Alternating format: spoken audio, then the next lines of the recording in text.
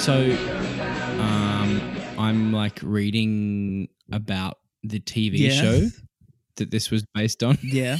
Okay. That's research, podcast research. That's a first for us. I reckon we should probably do it while we're recording though. So let's record. What do we need to hit? Did we have any submissions from the competition? It's been so long.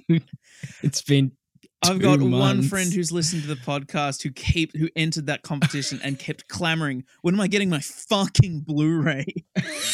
I'm like, dog, I don't know if you're worthy of it, honestly, with that attitude. That's crazy. Put this in where are we putting this in? Is this going at the top? Oh man, I think we've started. That's welcome to Who's ready to do some party? Welcome to Down Critics Are Down. My name is Morgan Roberts. This is a by whenever film review podcast. This is a miracle of a podcast. Whenever it happens, and it's event podcasting. Let's be real. It's event podcasting. Event podcast. It's the podcasting event of the year. But I was just getting that like thing in my head of, in a film similar to perhaps the last film that we reviewed on the podcast, where there would be like the most irrelevant like minutia of that in-world story, of like, but that the protagonist has to achieve, like a Dan Aykroyd-esque character, like having that thing of A Christmas Story. Yes.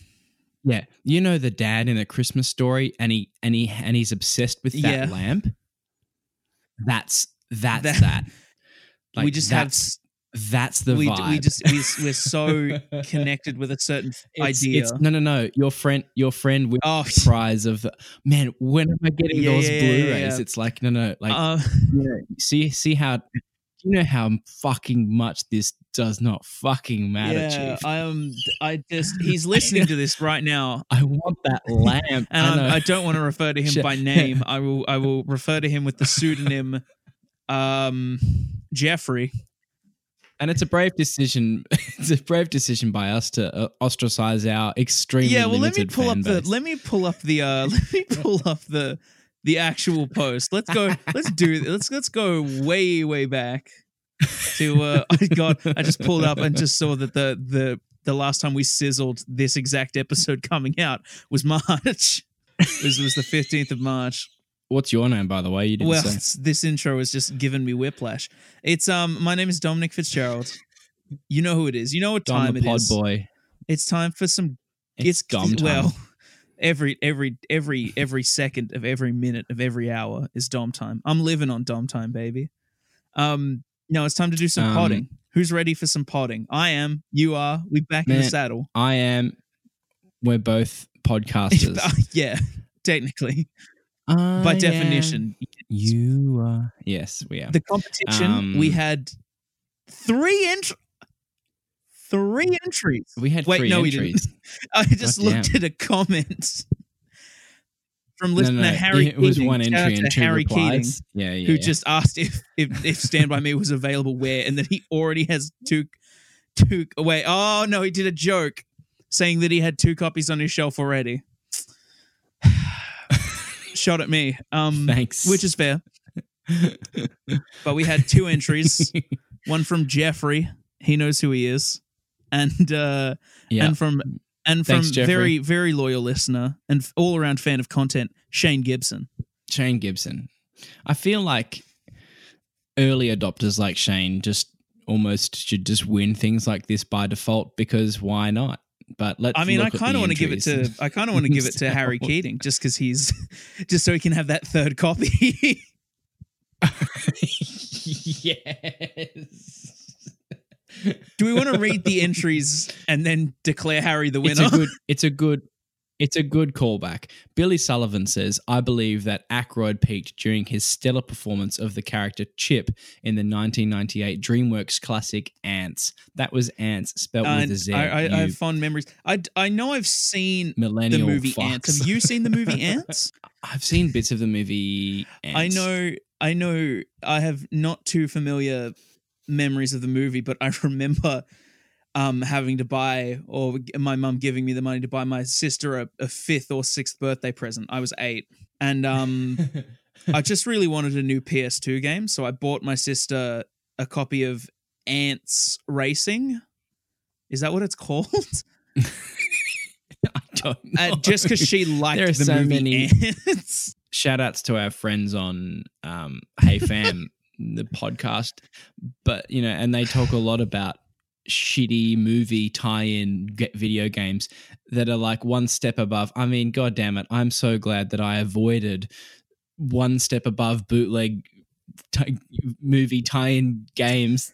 Holy shit. Like I really avoided most of them. I do not remember playing. Okay, I think I played the PlayStation game of Episode 1, Phantom Menace, and that's it. I love that. That's the one where you can jump into like a big wind turbine in like the first level and get like pieced up, chopped up. Like, I was a sucker for the tie-in game. Most of my old PS2 collection is tie-in games. I had like 3 SpongeBob games. Maybe half of them were good. Maybe. You ever play? You ever heard of such a gem? You'll have to edit out all my umming and ahhing. Fiend for it. Don't worry, I do already. That's fine. You don't. It's a classic bit. Everybody laugh at the ums. I got some gems, man. I got what's that fucking Disney movie? I got Piglet's Big Game. What? I've not even heard of the movie. It's a video game based off Piglet's Big Piglet's Big Movie. Do you remember that? No. I'm surprised we haven't found it in the bin, to be honest. In the bargain bin. It should be. Have we discovered a level of DVD content that's too bad even for the Coles bargain bin? I mean, I don't know. It's got like I'm reading here, it's got a 62 Metacritic. That's pretty nice. Whoa. 2003. I mean, it's better than Flubber. Something about the 100 Acre Woods. It's all. Oh, here we go. There's an IMDb for the video game. This game features Piglet going into his friend's dreams and defeating Heffalumps and Woozles to collect his friend's valuable items. Nice. Got to get those items. I'm sure it was a whole $80. Thank you, Australia. Yeah. Also, I don't think will we ever get through an episode? Those developers. Yeah, they go paid. Will we ever get through an episode of this podcast without you name dropping another podcast? No, that's become a bit, and classic Morgan bit, which is not funny. It's one of those classic Morgan bits. Oh, anyway, this is a lot of waffle, but let's kick things off by declaring the winner of our Dan Aykroyd competition. Wait a minute. No. Harry Keating says, is Stand By Me available on Stan or Netflix or Amazon Prime or iTunes? Do I have 2 copies on my shelf already? Obviously, classic callback. Oh boy, I can tell you what, Harry. It's available on Stan, not Netflix, not Amazon Prime. It's available for purchase or rent on iTunes. And you now have 3 copies as we declare you the winner of the Stand By Me giveaway competition. Well done. Can we get some claps going? Shane says, although Shane did say, what about Neighbours, not the Aussie Celebrity Springboard, but the 1981 movie? I've never heard of this. It's got movie. John Belushi in it. Sorry, Shane. So it's like Blues Brothers, but not. Wow. It's quality. It's a quality rating system. It's like I'm Blues wrong. Brothers, but not. So what did you think of Avatar? Well, it's like Blues Brothers, but not. Avatar doesn't have Dan Aykroyd and John Belushi, does it? So yeah, but also it's not Blues Brothers, so it falls under that Why spectrum. Does Blues Brothers have a 60 Metacritic? Oh, you know what? I don't want to go down that road because I don't want to hate on Blues Brothers. Like I can't. I don't want to hate on Blues. I want to do nothing but praise Blues Brothers. It's one of the best movies ever made. Yeah, that's why we shouldn't. Go down that dark path. I don't think it's a good idea. You done fucked up. Congratulations to Harry Keating. Eat my shorts, Metacritic. Yeah, thanks, Harry. We'll get in touch, boss. Yeah, you've now got 3 copies You've now got 3 copies. Results may vary. Yep. I'm not sure if he actually. Do you think he actually has 2 copies already? Probably. I don't know. Maybe he's just making a joke about. He at can always someone's flog expense. our third one. Have no idea who. He can always flog our third one on eBay. Maybe you should just send him both of you. Send him both. I forfeit both of my copies. We fuse, so now he has 4 copies of Stand By Me. Oh boy! Anyway, Dom, what did we watch this week in inverted commas? Don't. What do we watch this time? When the hour strikes.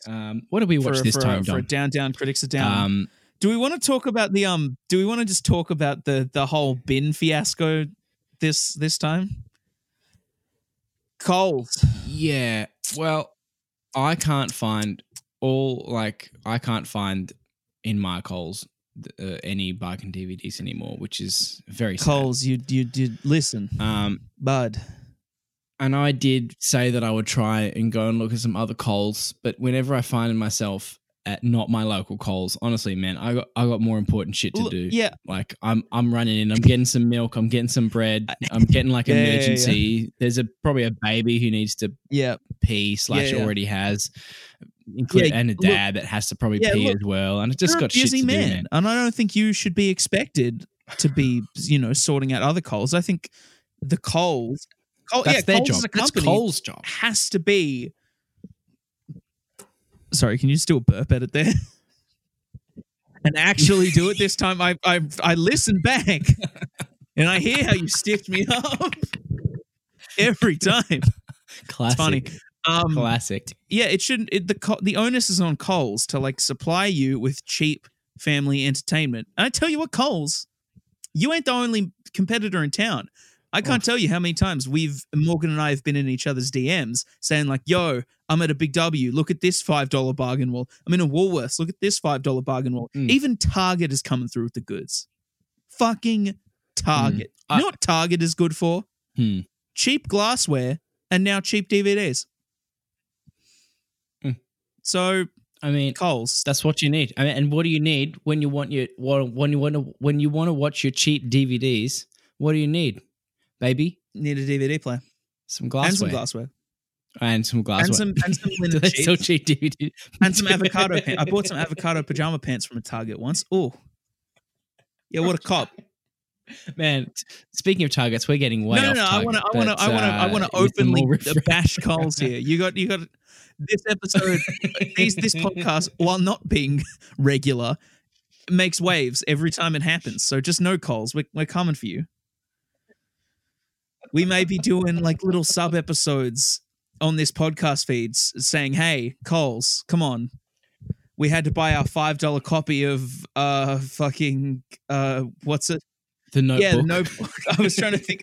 I was going to say, what's a John Candy movie? But that's... Yeah, it's come through with the $5 copy of Planes, Trains, and Automobiles. Come on, bro. You done fucked up, Coles. We're trying to get some content popping here. Guys, do better, please. Maybe, I mean, the Woolworths working title was pretty good. It was so good that I forgot it, and you'll have to remind me. I think we mentioned it in the last episode that I was really miffed that when we brought it up in the 3rd episode, and I'm pretty sure we brought it up in the 4th. I may have remembered it in the 4th just because of when remembering. I was so upset that I didn't remember the Fresh Film People, which is genius. That's the one. So good. So what fresh film though did we watch this week? Well, this time, come on, don't get these poor people's hopes up. Oh, it's the week. What next week? Shadow Drop? No, you won't get another episode until June, maybe. We're busy boys. One of us has 2 children. The other one has a crippling addiction to Pokemon. No points for guessing which one's which. I got to be real with you, Morgan. When we organized to record tonight, I genuinely got angry at myself. I thought, oh shit, that's an hour and a half I can't spend playing Pokemon. I'm in the middle of a white 2 run. But I give it up for content. Because content is king. Yep. And you know who else is a king? Denzel. Big Daddy. Denzel Washington. Oh, yeah. So, Ugh. holy shit! Stay off the that mic, yeah, Chief. that little sound wave looking thick. But really, like, you sent me the photo. I think the Maze Runner was sort of screaming out at us, and then next to it was, I mean, we just had to go. Yeah, we had one of our classic. Let's go, because I'd never seen this and film I hadn't before. either. I'm only aware of this movie because in 2013, when I saw The Wolf of Wall Street, there's that great joke about how Leonardo DiCaprio's character's dad, played by Rob Reiner, director of Stand By Me, Deeper Darker Criminal Link. Whoa! His character. He's done it again. His character is always upset because people are calling him while he's trying to watch the TV show The Equalizer. And so they call him The Equalizer. Yes. And then I hear a month later, oh yeah, new Denzel movie coming out based on the show. I'm like, oh, that's cool. I can't wait to watch that. And I never did until one fateful day in 2019. Where he saw it screaming at him from a picture of a bargain bin to my good friend and content connoisseur, Morgan Roberts, and said, hey, it's time. We got to watch some Denzel. And so he watched it.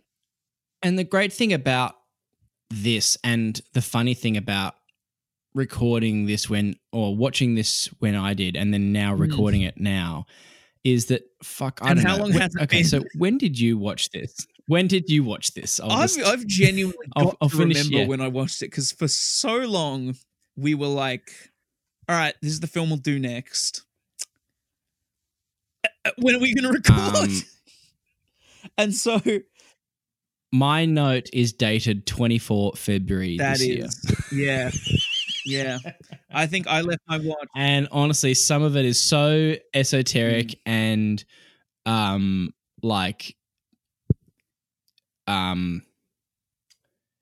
stream of consciousness that honestly half of it I just have no idea what the fuck I was talking about. Like, I've got this one note here that just says, oh, he made the security. Like, I know exactly what that was. I think I remember what it is now, but I mean, I think you've watched it more. So you watched it more recently than I have. 24th of February, yeah? I remember I watched it on the 24th of February on the Facebook page saying, hey guys, we're going to record that 5th episode. Sizzled the Denzel. And I remember I posted that the day I watched it as a guilt mechanism to like, fuck, I've got to watch it so I can talk about it with my co-host on the podcast. That was when you watched it in March. That was March 15th. Do you want to reveal what day it is right now that we're recording this? Today, as a date of recording, Sunday the 19th of May, 2019. Oh, boy. Oh, yeah. You know, this film, like, it looks good. Like, it looks, I'm like, is this actually going to be a pretty good action film? Like, well, is this underrated? It's directed by Antoine Fuqua, who is just, we could go through that filmography and find a whole bunch of gems. We got Training Day, classic. We've got it's quality. I remember I watched that when it came out when I was in high school. Good time. Jeez, you were in high school when that movie came out? Yeah, baby. I was 3. Yeah. Jeez. Oh boy, isn't once again time and dates in this film just fucking with us. It's just time quality content. is a flat circle, and I can watch movies whenever now. Doesn't matter. I'm sorry. I'm sorry to do that to you. He began his directing career for doing music videos for artists such as Tony Braxton, Coolio, Stevie Wonder, and Prince. Very much in the hip hop circle. But he got Training Day, terrific film. And then I remembered that I thought he had like more stuff in the middle that was pretty good. But then I saw Shooter starring Mark Wahlberg, and Olympus Has Fallen. And then we get to The Equalizer and he did a King Arthur. One of the many King Arthur attempts at a King Arthur reboot, which he did. I don't know. I just meant like, just keep that sword stuck in the rock, boys. Just keep it in there. I've not seen it, but I can't imagine it's Do your ranking. What do you think are the best King Arthur reboots? Oh, I don't know. I've not. I don't think I cannot remember. I saw the seeing Guy any of Ritchie them. one 2 years ago in the cinema. Same day I saw John Wick. That was a double bill. Whew. Guy Ritchie. Yeah, Aladdin That's coming weird. out this week, by the way, ladies and gentlemen. It's going to be the No, same yeah. as the King Arthur movie, but motherfuckers are going to love it because it's got Aladdin in the title. Thank you, Disney. Yeah. It's this the live action one? Yeah, Guy Ritchie's on it. A new fantastic point of view. But we've gone a little sidetracked talking about Guy Ritchie. Let's talk about Antoine Fuqua, a guy who rebooted The Magnificent Seven. Yeah. Starring Chris Pratt and Denzel. Gosh. Yeah. And Denzel. Yeah. So he likes Yeah. those people. Antone, I think, to come back to your point, is a talented guy. You know, he's not the most devoid, because you can think about some Hollywood action guys who are just so starved of style. You know, like or Yeah. just one note Well, at least. They're not starved, but they're saturated with Well, I'm all of always the so same hard- stuff. Well, Michael no, I can't. Bay. Like, you can't say Michael Bay because it's shit, but it's a style. This is why I'm always so hard pressed to like list people, action Is that directors. style? Yeah, like you can recognize a Michael Bay. Here's a whole. You know what? I like tomato sauce on my fries. You know what? Here's a whole dish. It's the whole jug of tomato sauce. No fries. No anything. Just the sauce. And that sauce That's is a Michael firework Bay. explosion too. Yeah, like I always use use the example of Brett Ratner, but that's like yes. I couldn't name you 3 Brett Ratner films. He's just like the name you use. He is a name that I just know because you always talk about him like this, and I just know. Oh yeah, no, that's Brett Ratner. Yeah. And then you're like, so yeah, Well, he's the scapegoat for Who shitty did? action directors. He's just you know. Yeah, that's I guess that's very Brett I Ratner. can't name any other like who directed fucking. I'm gonna go through Mark Wahlberg's filmography right now. We're gonna play. This is a new corner of the podcast called quiz time. Insert bad musical jingle. I'm gonna go through Mark Wahlberg's filmography, pick some movies, and I want you to name the director, if you can. All right, we're gonna go backwards in All right. time. We're gonna go 2018. Who directed Mile 22? No, Brett Ratner. no, it's Peter Berg. Peter Berg has directed maybe 3 good movies. I don't know. Oh Jesus Christ. Ted 2? Who directed Ted 2? Seth No MacFarlane. idea. I didn't know he directed those himself. That's I knew he did the all first right. one. Who directed? Speaking of Denzel, who directed Two Guns? No idea. I'm very sorry for the pronunciation of this name. Balthazar Kormaker, Iceland dude.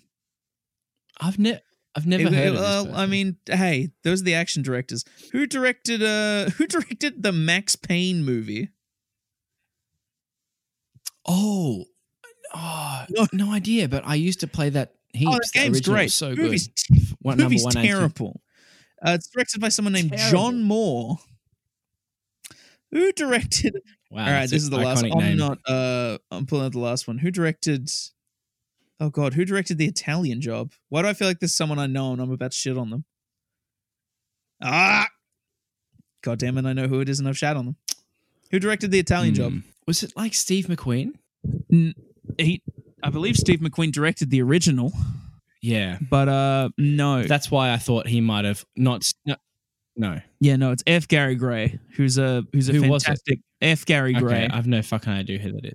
He directed the first Friday film and the Straight Outta Compton biopic, The Fate of the Furious, and he's directing the upcoming Men in Black sequel or reboot or whatever it is. But the point is, Sounds all right. Antoine Fuqua is a man I could probably name with some style, you know? Okay. That was a good bit. We got there in the end. we got there in the end. Oh, the potting. It's like riding a horse. But You yeah, just like get back on it. my notes with this film.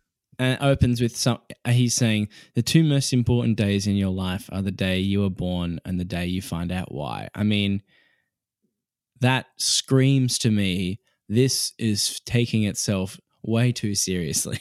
Yeah, this is the interesting thing about the movie is having seen it a long chunk ago and not remembering. I think I remember enough in terms of tone. It's like very witty when it wants to be, but it's also like weirdly stoic and like you said, like really takes itself seriously when it wants to be. Yeah, yeah. Which I think works in some parts, but also it's so opening up basically, this is an ex-agent, ex special forces guy, doesn't really explain who it was. It's non-specific, CIA, military, whatever it is, it doesn't matter. Yeah.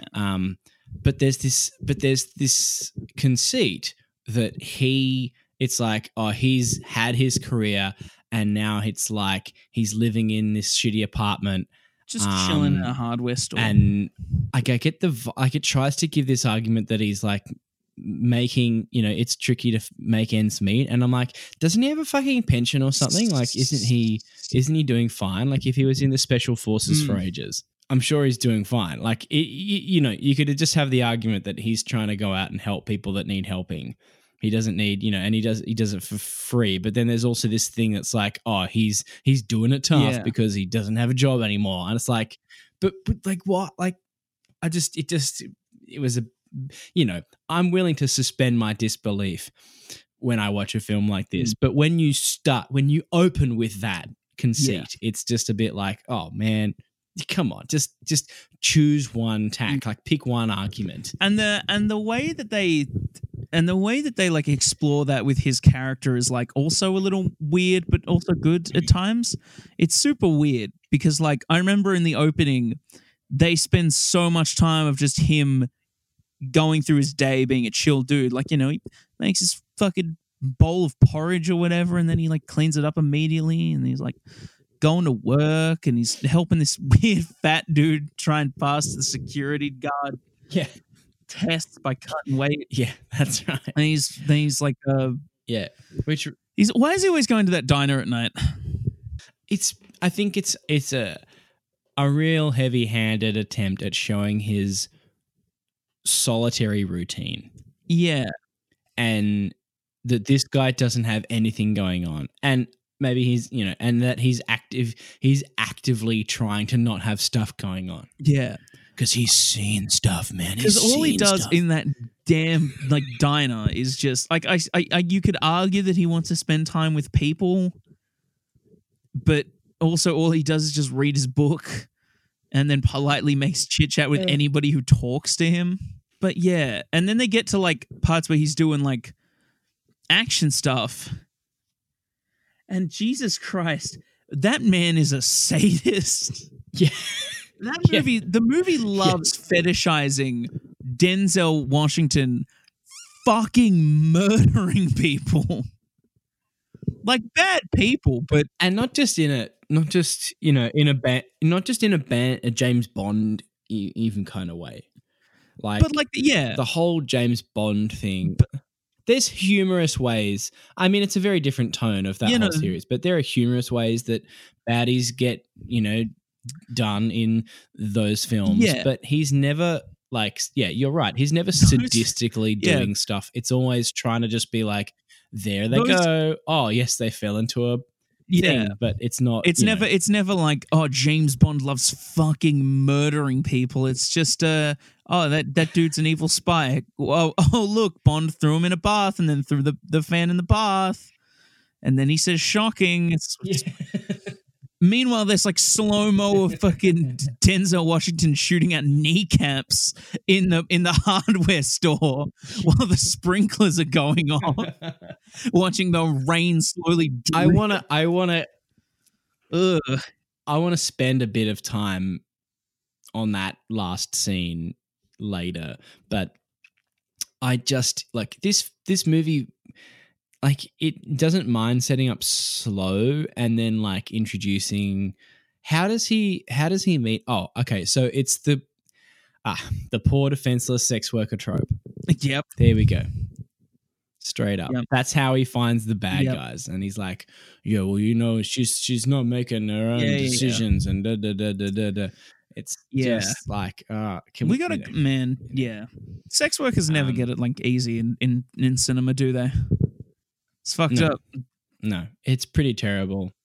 But we're moving past that a bit. Of course, the bad guys are Russians. Yep. And she's still being used as motivation. She's not being killed, but she's still being used for motivation in this film. It's true. It's always just a weird tonal balance of stuff because it tries to get really funny. Not like really funny, but it tries to be witty a lot, but also tries to be like super dark and serious. It's so when the big bad, look, it's a strange blend. Going back to that gratuitous, it is a strange blend. Going back to that gratuitous way that he kills people, and the movie loves showing that's a thing. How he does the whole thing with 28 seconds where he kills the people in the room. Like he just without bringing in a gun. Why does he just does it all? Why does he try and then like the big bad comes in and sees the carnage. Oh yeah, it's like suddenly the big bad comes into that room and sees the bodies everywhere, and it's like him. It's him seeing the flashback of how that he's doing CSI. He's doing his Sherlock vision, fucking piecing together. He's doing his Sherlock vision, and it's so like, look, we get it, we get it. Denzel fucked these cunts up big time, real bad. And we saw it enough. We saw it enough the first time that it happened in the film, let alone the Sherlock vision. Right? They really want you to know through that manner that he's. Then there's a bunch of women that, he really. And then there's a whole bunch of women that do die as plot devices. You're gonna have to remind me. I remember there was the one played by Haley Bennett. Like she gives her up, like her friend, the main female, her friend gives her up, or she's like hiding. She's covering for her or something. And then I remember now I've just remembered the really weird bit where she's getting like killed, and they do like a shot of her, like the weird lead Russian dude like kills her by like strangling her, but it does it like by shooting through a glass of water. And I'm like, oh, that's like, okay, I get what they're doing here. And then they cut away from the scene. But then they just don't cut away from the scene, and they just cut to a different angle of her being strangled. I was like, wait. Huh? Like trying to cover up and then not having it. Yeah. It was weird. It was real weird. It's like, look, it's like the DOP just wanted to get a big hard on by doing some creative shots. And then also just having a normal pedestrian shot of a woman being murdered. It's always the matter of you gotta give the DP something to do. Gotta let him flex a little bit. I've just remembered that David Harbour is in this movie. Anyway. And he has the line, "What do I look like, a fucking chauffeur?" Can we talk about this Russian villain dude on that? Because he just shows up. I don't blame him when David Harbour's like, bruh. Because he just shows up and he's like, all right, I need to do this. We got to check out this. And I'm basically running the show now. And David Harbour's like, bruh, what? Huh? I've got a note here that just says when he went to the hardware store, so the next scene where they're trying to get him and they break into his apartment and he's like booby trapped the apartment and stuff. And I just have this note here that says in all caps, and he puts it back on the shelf. Like I'm remembering he's like getting all this gear. I think I'm remembering that he's getting all this gear and then he like picks up a nail gun and it's like, no, that's too easy, and puts it back. I remember he grabs the hammer. I remember, and this is like another point that I'll come back to after this. The scene where he has to like go and grab where the friend at the hardware store is being robbed. And like the robber takes a wedding ring. Yeah. And so he like goes to deal with it overnight. He grabs a hammer. He grabs a hammer, and I'm like, well, that's just stealing stock. And then it happens off screen, and he like hands it back, whatever. But he just like polishes up the hammer and like puts it back. I'm like, dog, that's evidence. You can't put it back. That's fucked up. What do you? You're going to sell that to some old lady trying to like repair a patio? Just give her a murder weapon? I mean, I guess no one's going to find it. No, but it was just like, it wasn't sold. like a literal, how could you do this? It was like that's fucked up, Denzel. That's just psychologically, you didn't have to put it back. I mean, yeah. That's right. And then they try and get him in. Yeah. Well, there were just so many scenes of that. Of course, like, then. not unnecessary scenes, but just like extra scenes of him just being the vigilante, being the equalizer. And I was like, I get it. I mean, it is the titular. He's the titular equalizer. Thank God no one. Did anyone ever say that out loud in the film? I don't remember. Did Bill Pullman say it or something? Would have been too serious for this one. So he's on the run. He finds some mob dudes that basically he finds the mob dudes that he wants to fuck up because he doesn't like how they're treating this woman. Yeah. And obviously he like discovers that they're pretty terrible and like doing some human trafficking and like mega drugs and stuff and all the normal stuff, all the normal things that Russians do in films. And they find, why do they have to go to the meat place? But of course they have to go meet a dude at the meat place. Like of every fucking crime film, they have to go to a meat factory. Is that where he and David Harbour single-handedly bust up all of the organization stuff? Is that scene? Am I getting confused? Yeah. No, that's the scene. Mance just walks in, dismantles the whole operation. It's wild. He truly is the equalizer. The note that I have at this point says, I don't know still if this is a good film or not. Yeah. I'm still not sure. I was like, I'm enjoying watching this film, but I'm like, yeah. It all comes down to, I was thinking about it a lot. I was like, what are they trying to do here? What are we here for? Because I'm thinking a lot right now, and this is very timely, comparing this movie a lot to the first John Wick film. You ever see John Wick? You know what? It's probably a crime that I haven't seen John Wick. Ooh. A lot of people talk about it as being pretty John good, Wick pretty Chapter fun. 3 in cinemas now. It's a very, compared to, I think then they both came out the same year, actually, now that I'm thinking about it. This The Equalizer and John Wick 1. This film is like 2 hours and 15 minutes. And it's like really all about setting up this cool guy through, watching all this burr and hearing all this burr and watching him slowly but surely just be a cool guy, an equalizer. And how they do it is they do this like big in-depth character study, or at least they try to, but then they have to pepper in like all these action set pieces that like we've been complaining about the tone. Yeah. It is like these two sort of movies coming together, not in a way that is like completely jarring. It's just not very smooth. Yeah. No, it's not smooth. It probably needs a little bit of equalize. Jesus fucking Christ. He's done it again. Can we get another point up on the dad joke meter? Compared to John Wick 1, that is this, but better in every conceivable way. It's shorter. There's so much information we learn about John Wick just by looking at what he does and like hearing other people talk about him.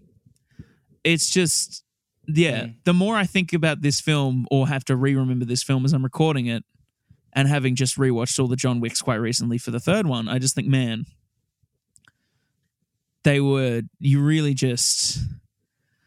John Wick like sets the bar. All of the John Wick movies, really, they set the bar for how to tell as much of your story without actually telling it. Like, it's the most show don't tell, telling the story whole thing. Yeah, there's so much I could tell you about the world of John Wick and the character of John Wick.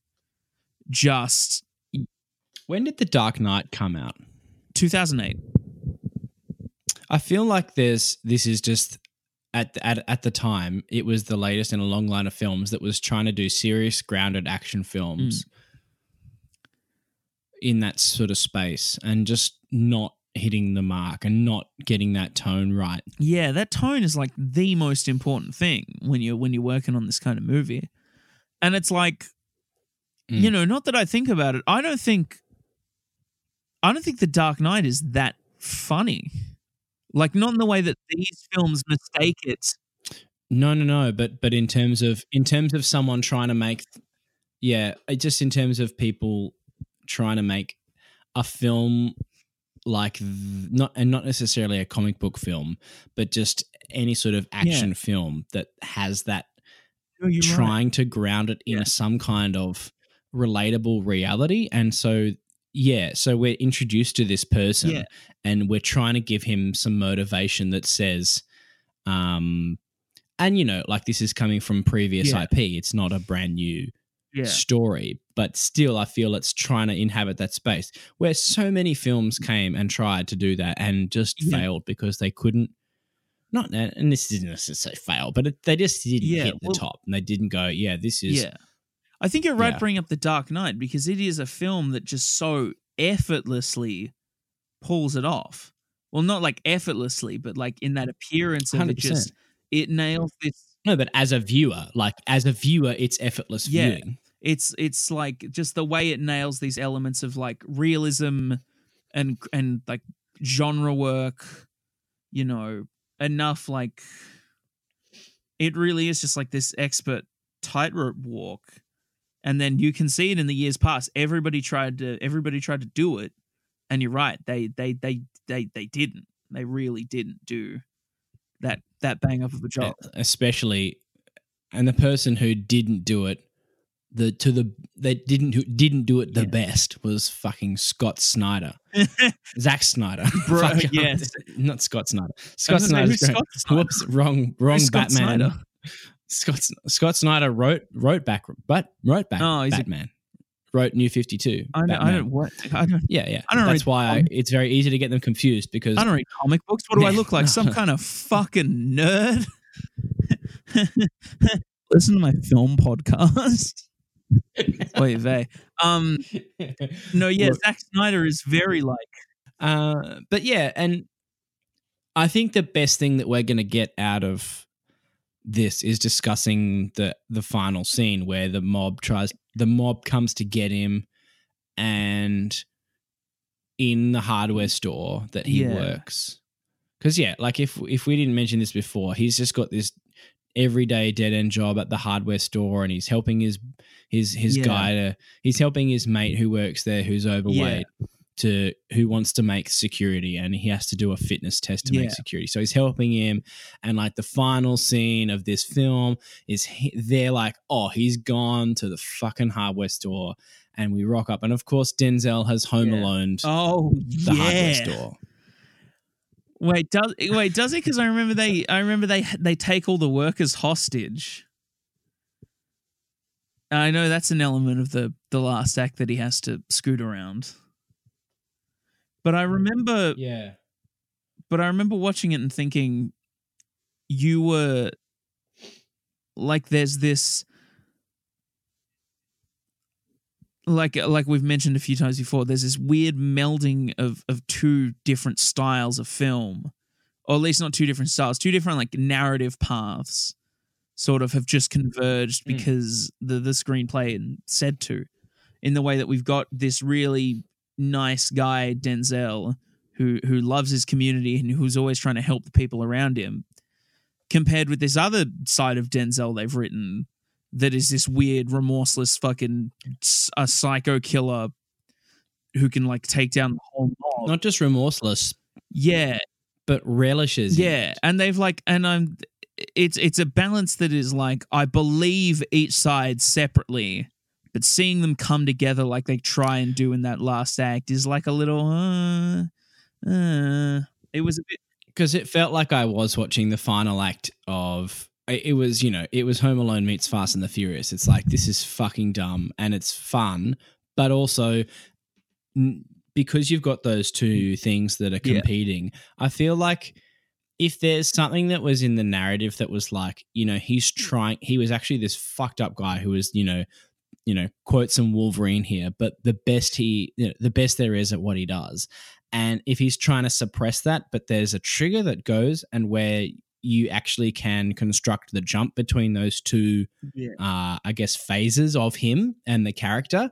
Yeah, and there is nothing like that. There's no device like that. So yeah, I just feel like, no, because when I'm watching those parts of the film, I'm just like, this is I'm feeling completely different things. Yeah, and especially because they're so interactive with each other. Like he's got his mate, his security matey, who's always like hopping around in that climax at the hardware store. Yeah, that you're always forced to like reconvene those two bits, and you just think,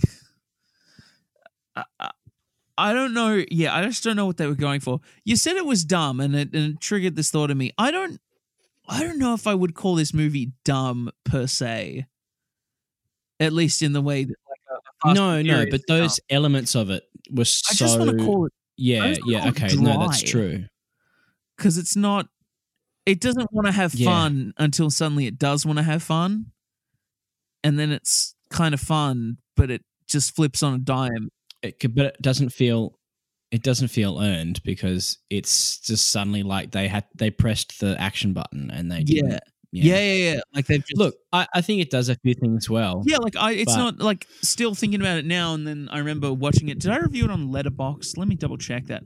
I remember thinking it's fine. Very important. Let's find out if he did. Well, it's trying to jog my memory here. Check that. All I'm thinking about now is just how much I want to watch John Wick, and how much you should watch John Wick. But yeah, I have to go for a run tonight, but I do want to watch John Wick. It's on the list of things. As I was saying it, I accidentally typed in John Wick instead of The Equalizer. I love it when I do that. I love it when I'm trying to show The Equalizer some respect, at least. Oy vey. Like if you're trying to send a message to someone, and then you like, start typing what you're saying. Like, it's. I didn't review it on. You end up sending a text. You almost send a text to someone whose name is, "Can you pick up eggs on the way home?" True. No, you don't have that in your contact. No. But it's like of course, in the fucking last scene, he has to do everything with tools. Yeah, well, I mean, I'm very like he doesn't. There's have no guns. other way that was going to happen. There was no other way that's going to happen, and I was like, yeah, all right, I'm down for some chaos in the fucking tool warehouse. That's great. So, here's a bit that we've completely missed. So at some point, he goes to see his old boss. Bill Pullman and his wife. His wife Melissa Leo's character is the boss. Anytime Bill Pullman's on screen, I'm looking at Bill Pullman. This motherfucker's like played chess or something. I don't remember. Had dinner. Was chill. Yeah, and then she arrives in a helicopter. Yeah, she was like the ex-head of the CIA or some bullshit. Head of the thing. Government. Blah, blah, blah. What was the point of that scene? Was it them doing the whole classic, you're in way over your head, you don't know what you're getting yourself into? No, I remember it quite well, actually. It was more here's all the plot information that you, Mr. Equalizer, don't know, even though the audience already knows. It's that weird scene that always happens when you sort of don't... When you have your main character and your antagonists like separate the whole time, there's a certain point where you have to... give the scene of, okay, he knows everything that we know now because he's been like so far away. I can't think of any other examples off the top, but it's just it felt so added on and clunky. Visually, it's like suddenly I'm like looking at grass. I'm like, well, it's the downside of it was it's like the down. Sorry, you go. I'm sorry, baby. No, it's the downside of having a lot of those scenes. You're the baby. You're the fucking baby of this podcast. You are my content dad. Person who was 3 when fucking Training Day came out. All right, I was too busy waiting. Let's get 2 it years real. later to see Finding Nemo in the cinema, and that shark scared the shit out of me. Let's be real. I hid behind the seat. Mum thought I was wild. Classic. It's a big shark. Yeah. Do you ever rewatch that scene and just like realize how much of the frame that shark takes up? And then you've got little 5-year-old me. We've since watched it in 4K on our TV, like 55 terrifying. TV, like, and it's voiced by fucking quality stuff. Dame Edna. Is that who voices that? Does Barry Humphries voice the shark? Did I make that up? Mm, Who voices the shark? God damn it, we're going back to IMDb. Yeah, is it? I remember never feeling any more scared in my whole life than when he just flies up at the frame and goes, "Name's Bruce." I fucking freaked out, dude. I wanted to leave the theater. I was like, Mom, I can't do this. Get me out. Yeah, it's Barry Humphries. I was right. Let's go. Just get it. Yeah, Yep. fuck that, dude. Yep. It's a big Yep. screen too. You introduce it. It was like in the theater. The Dentist is another really well-known Australian Sex Pest. He played Jeffrey Rush. Yeah, is he? It's Jeffrey Rush. Yeah. The Dentist. Wait. I swear it is. No, I totally know thought Jeffrey the Rush Dentist is in it was somewhere. the guy. No, the guy who was the father, the shitty father in. Yeah, no, you're right. Muriel's Wedding. Yeah, no, you're right. Sorry. The guy who he like cheats on his wife. Yeah, it's not Jeffrey. It's Bill Rush. Hunter. It's Bill Hunter. That's right. Of Strictly there he Ballroom is. fame. That's him. I'm the king. Yeah. Sorry, I got it fucked up. Jeffrey Rush is the big pelican, and he's also a big sex pest. But we don't talk about that. There we. Yeah, it is. Anywho, yeah. So he finds out in this scene about all the other stuff, and yeah, that's fine. It was nice, he goes to, you don't know what you're getting yourself into. It's just that. This is before the hardware store scene. It's the byproduct of having a look. When you've got to give out that much information, it's the byproduct of when you have a scene of when you follow around. Like you remember the first scene of like the Russian dude and David Harbour going to the shipping unit and they discuss crime things. When you have a lot of those scenes of just like following the bad guys around specifically, when you have too much of that, you have to like catch your main character up on that. And there's no sort of real, there is better ways to do it, but not in the Equalizer. They just go up to Melissa Leo's house and ask her for the piece of paper, ask her for the script. Open your laptop, please. Yeah. Melissa Leo also executive producing this film. Really? Damn. Like no. I know that was a really dry joke of me saying she's doing the literal job. Yeah. Of let's just grab the script. All right, thanks. That's my favorite joke of any time you just see a random piece of paper around on a set. You go in a film. You just go, wait, is that the script? I forget what did it recently. I forgot. I think it was Avengers. Wait, where's Melissa? I think it was Avengers. I think somebody was looking at some. I think it was that bit where Scarlett Johansson's like eating the sandwich, talking to everybody, and she looks at some paper on the desk. Like, wait, is that the script? Yeah. Oy vey. Some real exposition shit there. There's still bits of that I haven't seen yet because we took a 10-month-old to see it with 10-year-old to Avengers. And shared 10-month-old. Yeah, we took Bub to see it because we didn't have any other option. Otherwise, we wouldn't have seen it at the same time. Anyway, no one cares about thank that. Goodness she, look, the Equalizer. What happens? What happens then? The Equalizer 2. Oh fuck! Should we review that this is all we need to discuss, look, right? Let's just wrap For it all up. the shitting on. Let's wrap how the film ends. You're gonna have to jog my memory on exactly how. He then goes and takes out the mega boss. He goes to Moscow and takes out the mega boss. And then meets back up with what's her name in the cafe, and she's dressed all wholesome now because she's got a real it's job. In the street. He's just like buying groceries or some shit, and she's just like, he's like, "Hey, that's right. I've totally now that the mob doesn't exist, and I'm not a sex worker anymore. I'm just a perfect human being, or I'm getting better." Because, fam, yeah, thank you. Wow, thank you, Hollywood. Sending a great message there, Hollywood. Yeah, thanks. Credits and music. Eminem. Yeah, now I remember. Oh gosh. Where does it rank in the time in the annals of shitty Eminem credit music? We should have. I know the new hottest contender is Venom. Have you heard Venom? The whole chorus is just him going Venom. Venom. Venom. Venom. Venom. That's it. That's the whole song.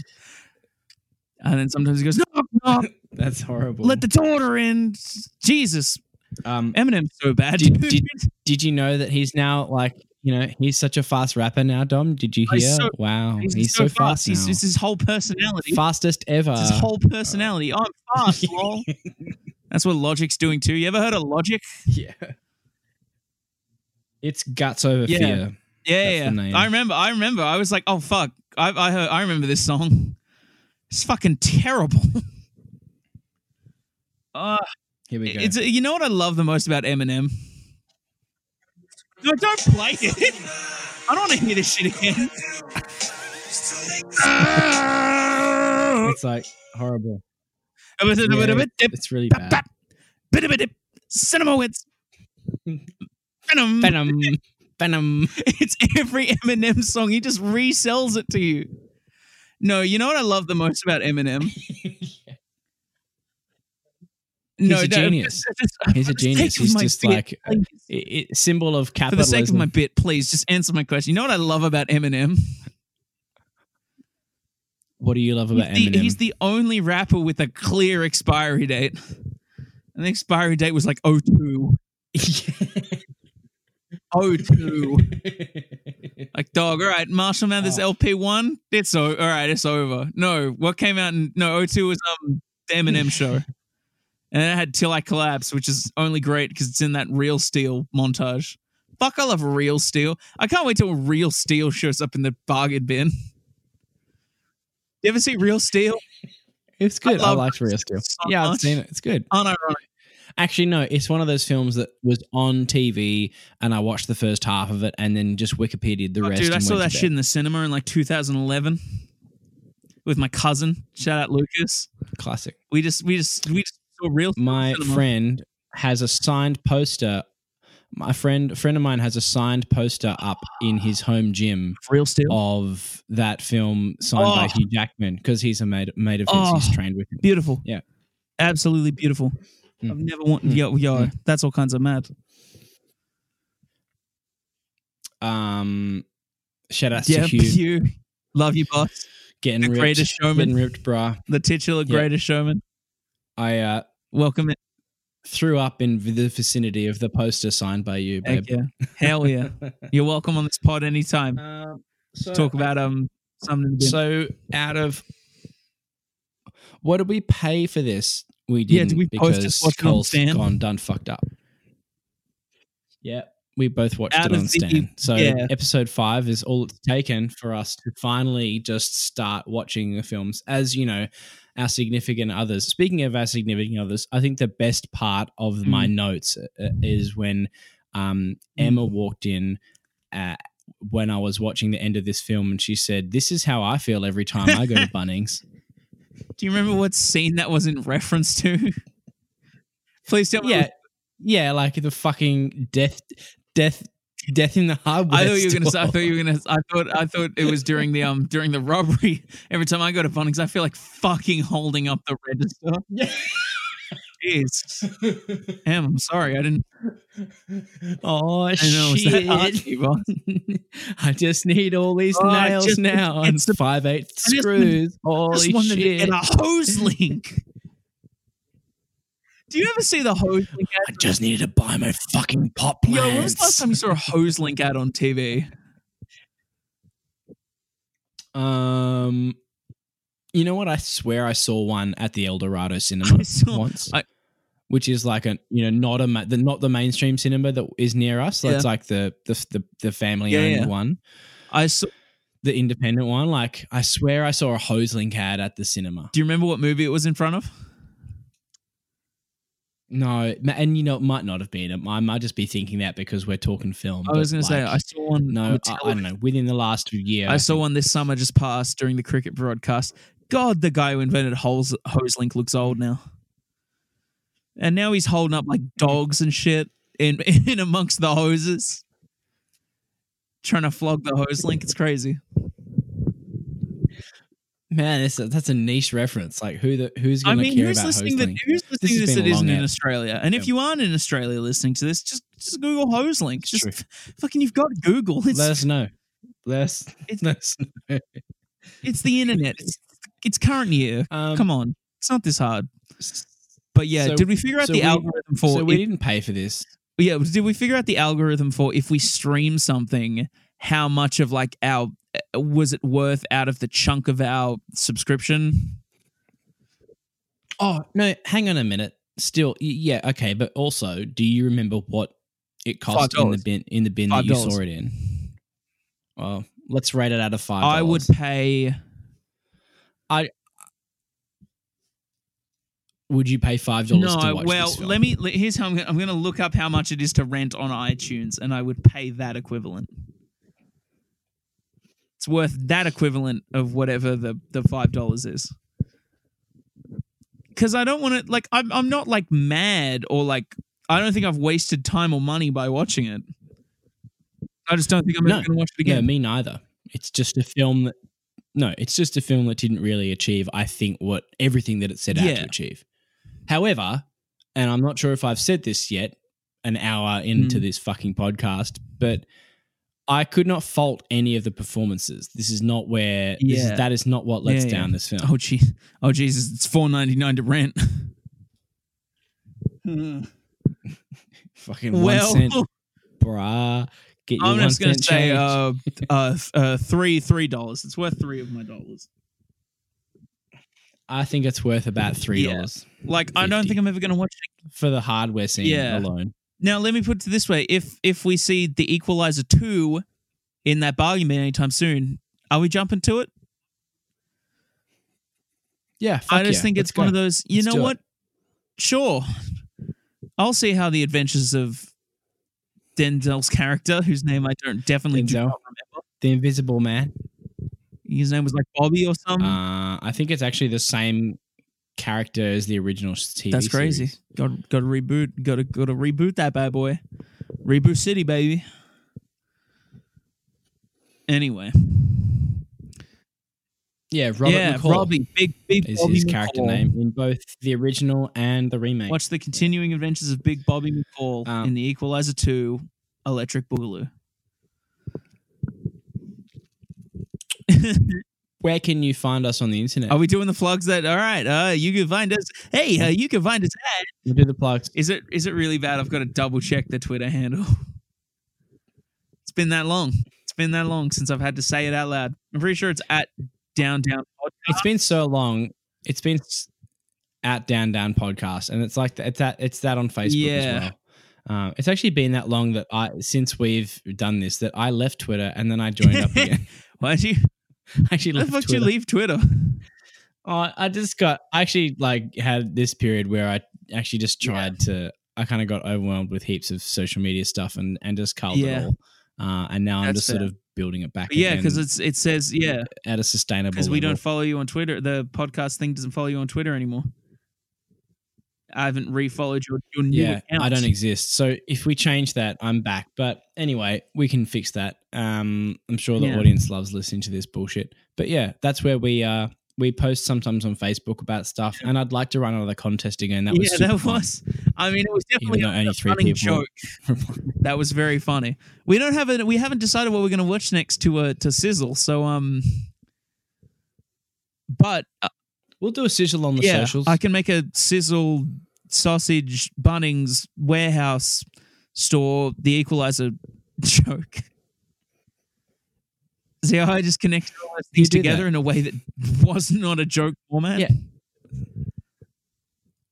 Amazing. All you have to do is chuck Rob Reiner in there and then you've just achieved absolute the Darker Criminal links. Do we have anything else to plug? Do you ever try and plug your photography shit? Nah, man. No. No, boy.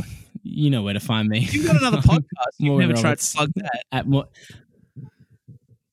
No, it's not active right now. So, but if you're interested, I do. Look, actually, yes, I do have another podcast called What Do You Make? And it's a very serious interview podcast that takes itself very seriously. Like Denzel. Very serious. You can find that on iTunes, and where all good podcasts are found. Yeah. But yeah, we'll figure out what we're going to do next time we record. and I'm gonna try and look for another Coles to source our cheap And DVDs. if we can't find a Coles, hopefully we can find it. we got Otherwise, other joints. look out, Look out. Aldi, motherfucker. Aldi coming through with the DVD heat. I wouldn't be shocked. Pull up. Come get some. Let's get it. What would our Aldi podcast if we? Oh gosh. What's their slogan? Cheaper every day. What's their slogan? Isn't it good different? Yeah. Anyway, look, you guys tell us in the comments Good. what you think if we get DVD. one. From Aldi. This has been Downtown Critics Are Down. I've been Morgan Roberts. I'm Dominic Fitzgerald.